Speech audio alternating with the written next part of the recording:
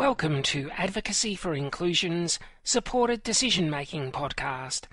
This podcast series is made possible through the generous support of the ACT Office for Disability. I'm Rob Donnelly. I work for Advocacy for Inclusion. We're a Canberra-based community organisation advocating for people with disabilities. We also report on broad issues that have an impact on people with disabilities across Australia. In our last podcast, we looked at the Universal Declaration of Human Rights. We saw that we all share rights, and they're related to three key points: freedom, recognition, and access.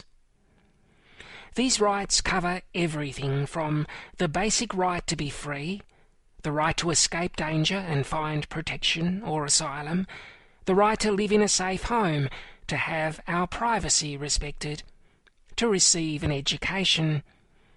It also covers being recognised as a legal person, that is, being able to do all those things that a citizen does. That includes being recognised and having a fair hearing in court when there's a legal problem, voting, participating in juries, and signing legal documents. These rights apply to all people. Now, some listeners might put up their hand at this point and ask, what about children and people with legal guardians? It's a good question that we will tackle in a future podcast. For now, we'll keep digging into the connection between rights, or having a rights-focused awareness, and supporting others. Awareness of these rights can be helpful when we're supporting decision-makers because some decisions or choices are rights-based. Decisions are rights-based when the decision-maker wants those things that are named as a human right in the Universal Declaration of Human Rights. If an issue of rights comes up on our radar when we're talking about a decision with someone we're supporting, and if those rights aren't being respected, or if they're being denied, then part of our support might include connecting the decision-maker with a legal service, like a community legal centre or the local Human Rights Commission. Helping to connect or refer a person to a service can be a powerful way of supporting someone.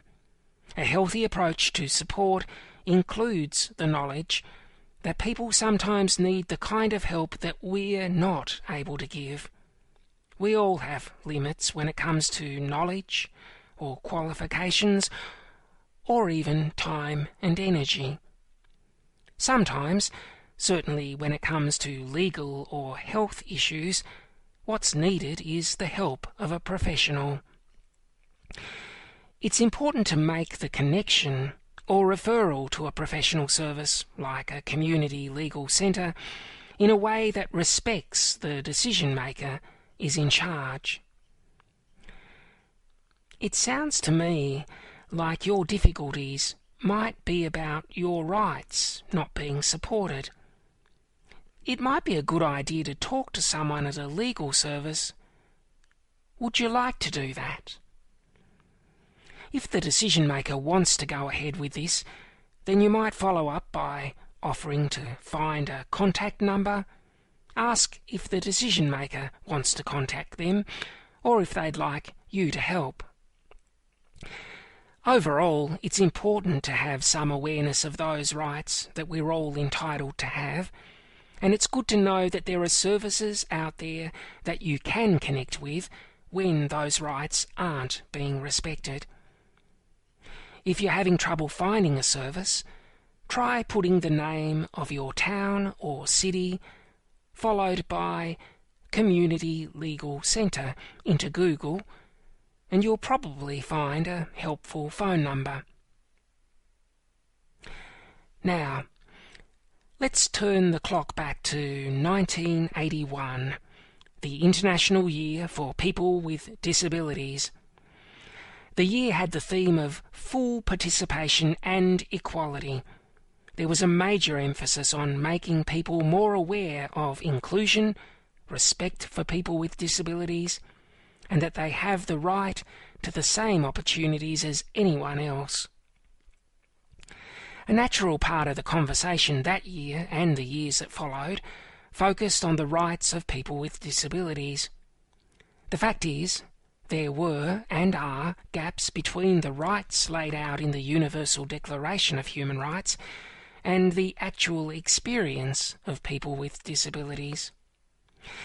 At the international level, there was a lot of back and forth about whether more needed to be said about human rights in relation to people with disabilities. Some questioned why more needed to be said. Their position was, surely everything that we need to say has been said in the Universal Declaration of Human Rights. After all, it is universal, it applies to everybody, and that includes people with disabilities. Others argued that there was a need to present these rights in the particular context of the lives of people with disabilities. It took more than 20 years from the beginning of that discussion for the Convention on the Rights of Persons with Disabilities to come into existence. It was signed in 2007. I strongly encourage you to Google the Convention on the Rights of Persons with Disabilities. There's an easy read version on the United Nations website. Now, here's a few key points about the Convention.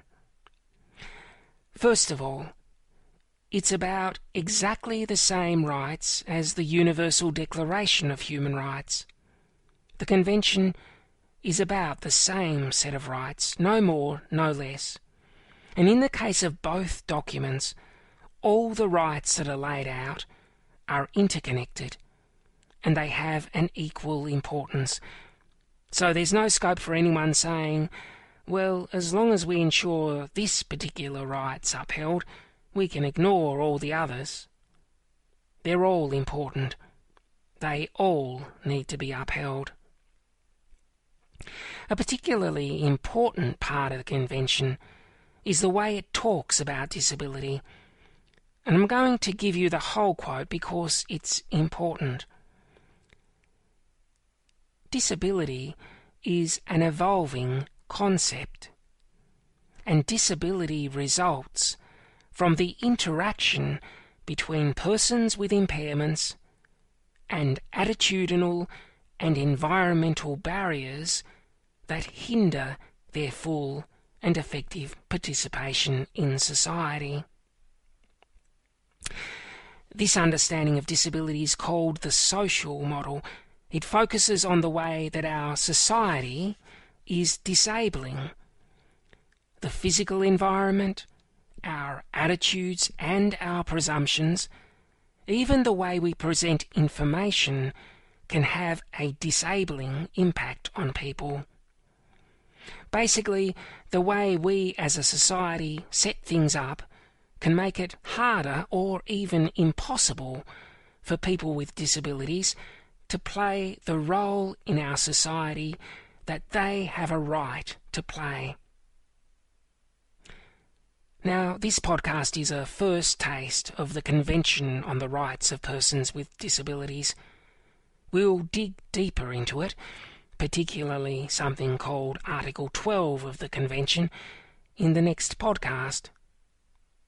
In the meantime, thank you for deciding to listen to this podcast. I hope you decide to come back again.